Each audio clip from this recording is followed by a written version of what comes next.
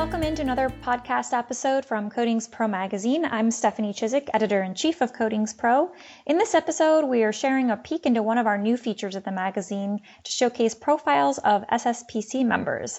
I interviewed Kyle Hoff. He's Executive Vice President for Champion Painting Specialty Services Corp. So keep on listening to get to know a bit more about him and how CPSSC continues to achieve great things as an industrial contractor. Be sure to check back at coatingspromag.com for that full-length profile and a bonus case history too. Why don't you start by go ahead and giving me your background? Okay, so I currently live in Fort Lauderdale, Florida, born and raised in southeast Pennsylvania. I started my career as a blaster painter with District Council 21 out of Philadelphia as an industrial painting apprentice. Worked for about 12 years for a contractor out of the Northeast. Opened a Fort Lauderdale office for them in 2004. Grew the business with a great run. In 2010, I decided to go off on my own and bought into, at the time, a very small painting construction company. They did more commercial than industrial. That is now today Champion Painting. So I've been here since 2010, serving in the Executive Vice President role since then. So that's my basic cliff notes of my career. Okay. And how did you get started as a blaster painter in Philly? I mean, I guess, what was your call into painting or blasting over there?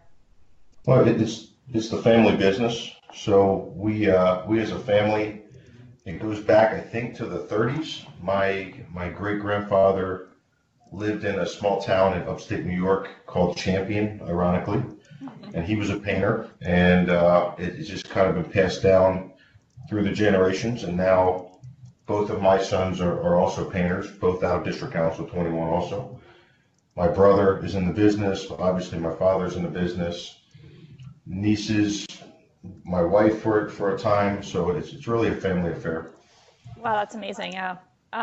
Would you say that your dad has been your mentor in the industry then? Somewhat, yeah. He brought me into the business at a very young age, and he got me in the union at 18. So I was working for him in the summers, doing side jobs and what I consider to be that commercial or residential painting that he would do, on the side from his union 9 to 5, call it. And I just kind of thought it was, I don't want to say exciting, but it was a high paying for work I enjoyed doing. So I just kind of stuck with it. And from there, like I said, I got in the union at 18 and never really looked back. That's awesome, yeah. Now I think Champion's the third biggest painting contractor in the country. Wow, and okay. I believe in 21 will be the second biggest. So it worked out. I mean, I would say so. So you said it started out as more commercial. Do you think it's more 50-50 now as far as the breakdown between commercial and industrial for Champion? No, we do very little commercial. We probably do. I personally hated performing the work, so I quickly gravitated to high steel. So my career in the field was primarily sandblast and high steel and smokestack work. And now we have a commercial interiors division in New York City, and that group performs everything from, call it quasi-industrial, like train stations work, subway work, all the way through high-end, Manhattan condos. So that probably makes up a small percentage of our total book of business, maybe under 5%. And then do you have other locations around the country or world for that matter? We do. So I'm sitting in Fort Lauderdale, Florida, which is our corporate office. We have a New York City office. We have a Griffith, Indiana office, which covers the Chicagoland area. We have an office in Anchorage, Alaska, and we have an office in Guam. So they're the brick and mortar locations that physically have staff and warehousing capabilities, and then we have multiple, I call them, office locations, Tennessee, Georgia. We don't list those as locations per se. Okay. Well, that's amazing. I mean, and do you get to go to the other offices? I mean, Alaska and Guam just sound, I don't want to, discount Chicagoland, but. Well, My brother Dwayne is our corporate vice president. He has, I don't like 30-hour plane trips unless I'm going to have a good time. Uh-huh. So I have not had the fortunate travel experience that Dwayne has to go to Guam and some of these other remote locations. Is he also located in the Fort Lauderdale area? He is. He's here with myself and our president, Carlos Hernandez. Okay, awesome. Okay, so how did you guys, either you personally or Champion, kind of get started with the SSPC association? Well, so for myself, I have always been involved with SSPC in some level through craft worker training, predating CAS obviously, and predating C3. But the company I started my career with was QP1, QP2, QS1. So I really don't know any other way to do business other than, as a QP contractor. And our customer base, in many cases, it's a requirement, whether it be on the road and bridge, the military, all of our lead abatement. So I've just always, from the inception of my understanding, at some level, been involved with SSPC. Okay. Obviously, you're talking about, the training and the certifications. Are you also a participant as far as the association itself goes? Are you on any committees or what have you?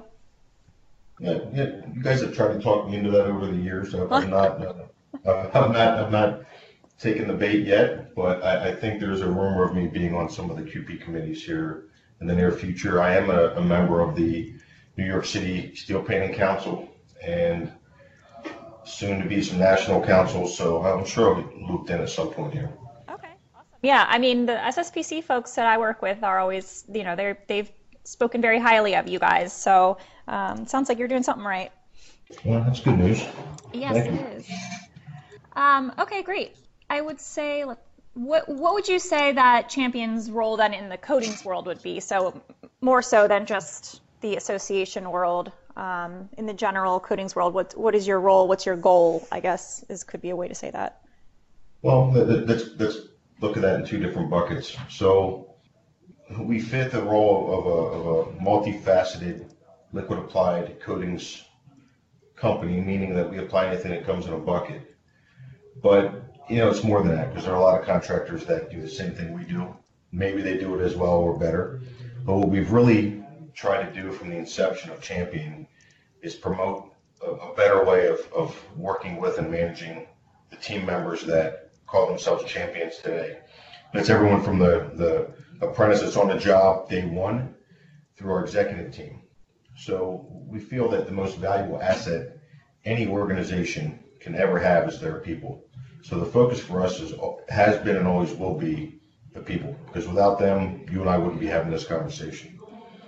So the role we play, I think, is to be a leader in how to better manage and facilitate a workplace that is conducive to happiness and productivity.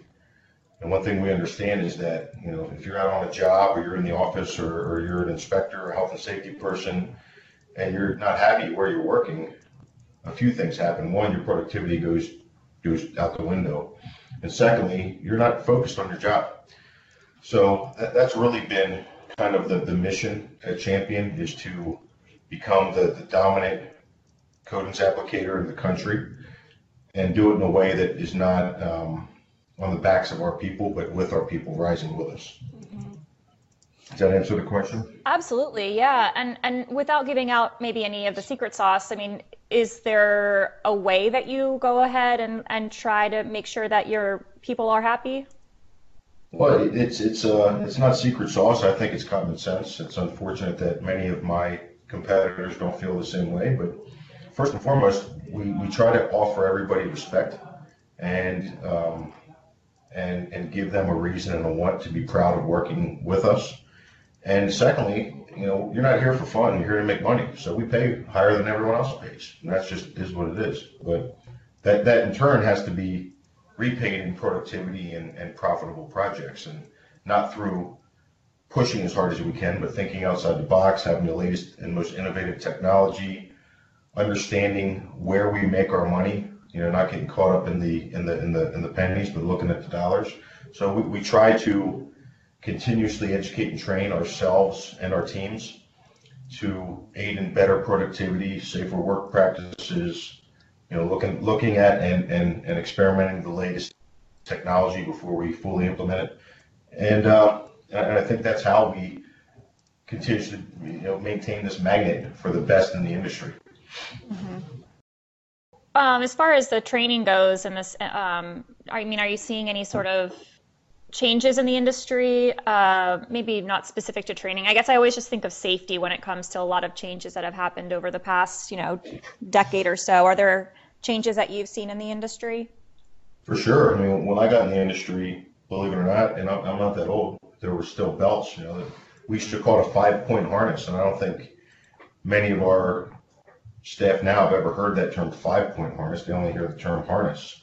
So in my short time in the business, which is, call it a little over 2 decades, I've seen tremendous changes in safety. Safety never dictated the cadence of a project. Today it does. Today safety can be the motivator for getting the project done, or it can just completely muddy everything up, slow it down, depending on how it's applied and how the participants perceive safety. So I guess in a more specific manner, I see big changes in the lead exposure. We're not just looking at lead anymore. We're looking at, all heavy metals. We're looking at chromium. So, and the PPE itself, the day-to-day stuff, the folks out there performing the work, the PPE is just leaps and bounds ahead of what I started with. Today I was looking at a hard hat that, to explain it in simple terms, just like what you'd see a rock climber wearing, right, opposed to the standard hard hat we see in the construction industry. I think we're a year and a half or 2 years away from that being the standard hard hat. Mm. So, there are changes, and we here at Champion, we always look to vet them out, understand them, look at the pros and the cons, and then if it makes sense, we implement it. That's great, yeah. I think the name of your company sort of speaks to what sounds like what you're trying to do as far as championing, the safe practices and everyone going home at the end of the day, I would imagine. Couldn't have said it better myself. Well, that's what I'm here for. You sure you're not looking for work somewhere else? No, I'm good. Thanks. You could be a champion. I don't know. What about any specific projects that you think of, if most memorable? Whether doesn't have to be the biggest, obviously, but anything that kind of comes to mind. Well, we perform steel ground storage tanks all over the country and world. We perform large bridge projects all over the country. So all of those, I guess some of them are sexy in the New York area, but the stadium work we've done has really been interesting, and they've been very fun projects. The Atlanta Falcons Stadium was the most recent large stadium, and we're north of 5 million square foot on the project. We had 150 craft at one time working 7 days a week. And we performed. We got it done in time, and we actually did the final stadium cleanup. We had 50 plus rope access craft on the job, and it was a fun, exciting project. The end result is a beautiful stadium. The paint job's the best part of the stadium for sure. Not the big screens or anything, or the roof that opens, but the paint job's what everyone looks at when they go there. Is that I'm assuming it's architectural as well, but is that like a intumescent or something like that? What was the coating? No, it's just normal paint. I was joking. No one looks at a paint job but me. Well, no, but but it's zinc polysiloxane, so it's a 2-coat Sherwin-Williams system. Okay. The commercial painting was performed by a local Atlanta, like a commercial painter. Uh-huh. But all the steel structure, all the retractable roof, the dome work, all of that was us. That does sound fun. Do you guys ever get to go to any of the stadiums where you've painted? I've never seen a game in any of them. Oh. I'm not a big sports fan, so that's probably why. But I did see Metallica at Dolphin Stadium, or Hard Rock Stadium, they call it. So that was kind of neat. But no, I don't go back to them. By the time the job's done, I don't want to see the stadium ever again. But and also, like I said, I'm not a sports fan, so if I was, I'd probably go back. Yeah, that makes sense. What about the future? What do you guys think Champion is looking like in the next, year, 5, 10 years? You already mentioned going from number three to number two, so movement upwards sounds like. Well, there's only one place to be as a champion, right? That's the Hmm. top. That's the top. So we've got many more regional offices to open. We've got a tremendous annual revenue goal to meet. We've got a lot of folks to meet, greet, and hire. So they're all things that are on my plate for the next 3 to 5 years. Hmm. I expect that we'll move across the country like as we have been. Louisiana and Texas is a primary for us to go tap. Obviously, the West Coast, we're already active on the West Coast, so I would expect you'll see some regional offices on the West Coast, and obviously expansion of services as well. We have a large specialty services group which also offers industrial roofing, siding and sheeting, steel repairs, insulation. So that team and that group is, they're maturing and coming into their own. So I would expect to see them really kick it up a notch over the next few years. Hmm. Any challenges that you're experiencing? I mean, I feel like most contractors are right now that dealing with a labor shortage. Are you guys experiencing that at And all? that it goes back to that pay people what they're worth then, Yeah. If you pay people what they're worth, then you got a greater chance of attracting the top talent. And also, it's not just about money, it's also about treating them fairly and giving them a place where they can improve themselves and their situation for them and their families. So there is a labor shortage, there's a leadership shortage. I'd be lying to you if you say we don't ever run into it, but in many cases, our leaders don't leave, they just attract more leaders. So we're hopeful that that'll continue to happen.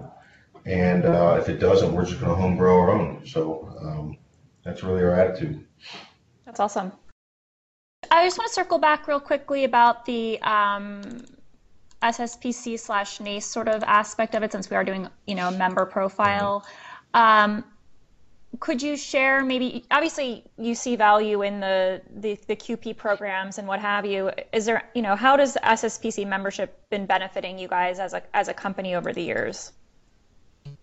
We both participate as a contractor in the QP programs, but we also participate as owners, executives, and staff members with all of the SSPC training. I'm a MPI myself. Hmm. I think I'm number 10 or 11 or something like that. Dwayne is, of course, 007. He's the James Bond of SSPC, right? So if I ask my folks to do it, then I have to go do it. So all of the specific training SSPC offers that's more geared towards the contractor and the contractor's role in our industry is extremely beneficial on the contractor side and also on the CEI and third party inspector and owner side because they don't have the experiences that we have as contractors.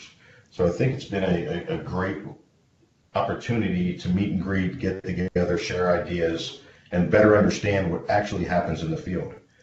Our industry oftentimes forgets that without the guys with the blast nozzle in their hand out on the side of a bridge, they don't exist. I'm not here, you're not here, nobody on this phone call's here for that matter discussing these topics if we don't have the work being performed. And I think we get caught up in this minutia of specifications and trying to, be the smartest person or spec writer in the room. And we really lose sight of the field really can only do what the field can do if we empower them to do it. So I think CAS was a big step to legitimize our craft workers and put a certification on their shoulder. I think there's a lot of work to be done there to really dial that training set in, from the CAS the whole way through final CAS. I think the QP programs are really outstanding. I mean, NACE has been a big piece of the industry for many years. So, their inspectors and their understanding of the owner and the engineer blended with SSPC's more contractor friendly training hopefully will yield something kind of as a hybrid. So I'm excited to see where they go with it. That's actually a perfect segue to my, I guess, last question. We'll see. You know, Obviously we're going through a merger right now with SSPC and NACE. Well, obviously to those of us in the industrial world, and of course I work for them, so it's obvious to me. Yeah. You're looking forward to how they could blend the training. Is there anything else that you're looking forward to with that merger potentially? Yeah. I'd like to not see all the different SSPC and NACE standards written in one specification. I'd like to be cleaned up. I think that'll be helpful. I'm hopeful that contractors don't lose their voice because NACE is just such a large player, and SSPC I think is a smaller piece of the puzzle. And NACE historically has not been really contractor friendly. Not that they're anti-contractor, but that's not their. I don't think that's their key source of revenue. So I'm hoping that the NACE folks come and meet and greet and talk to us and let us be part of this merger and part of what the organization will look like in the future. Mm-hmm. Yeah, I hope so too. Obviously, I'm aligned with the contractors, so it's in my best interest as well. So. Well, you got a secondary job offer anyway, so don't worry about it. That's true. I have a plan B. Okay, how about, I guess we'll end with this one unless you have anything else you want to add that I did not ask. Any sort of opportunities you're seeing in the future for the coatings industry as a whole? Obviously this infrastructure bill is going to be huge for everybody involved in coatings. There's going to be hopefully a bigger spend there, but even without it, we're seeing such a large influx of opportunities in road and bridge. It's pretty amazing. I just think that we need to, as an industry, continue to, raise the bar and expect and bring everyone along that wants to come along, and those that don't, we're going to have to go do something else, right? So hopefully the new merger, keeps that in mind that there needs to be some standards and we need to be able to enforce them. Mm-hmm. Through the owner or through the new organization or whomever.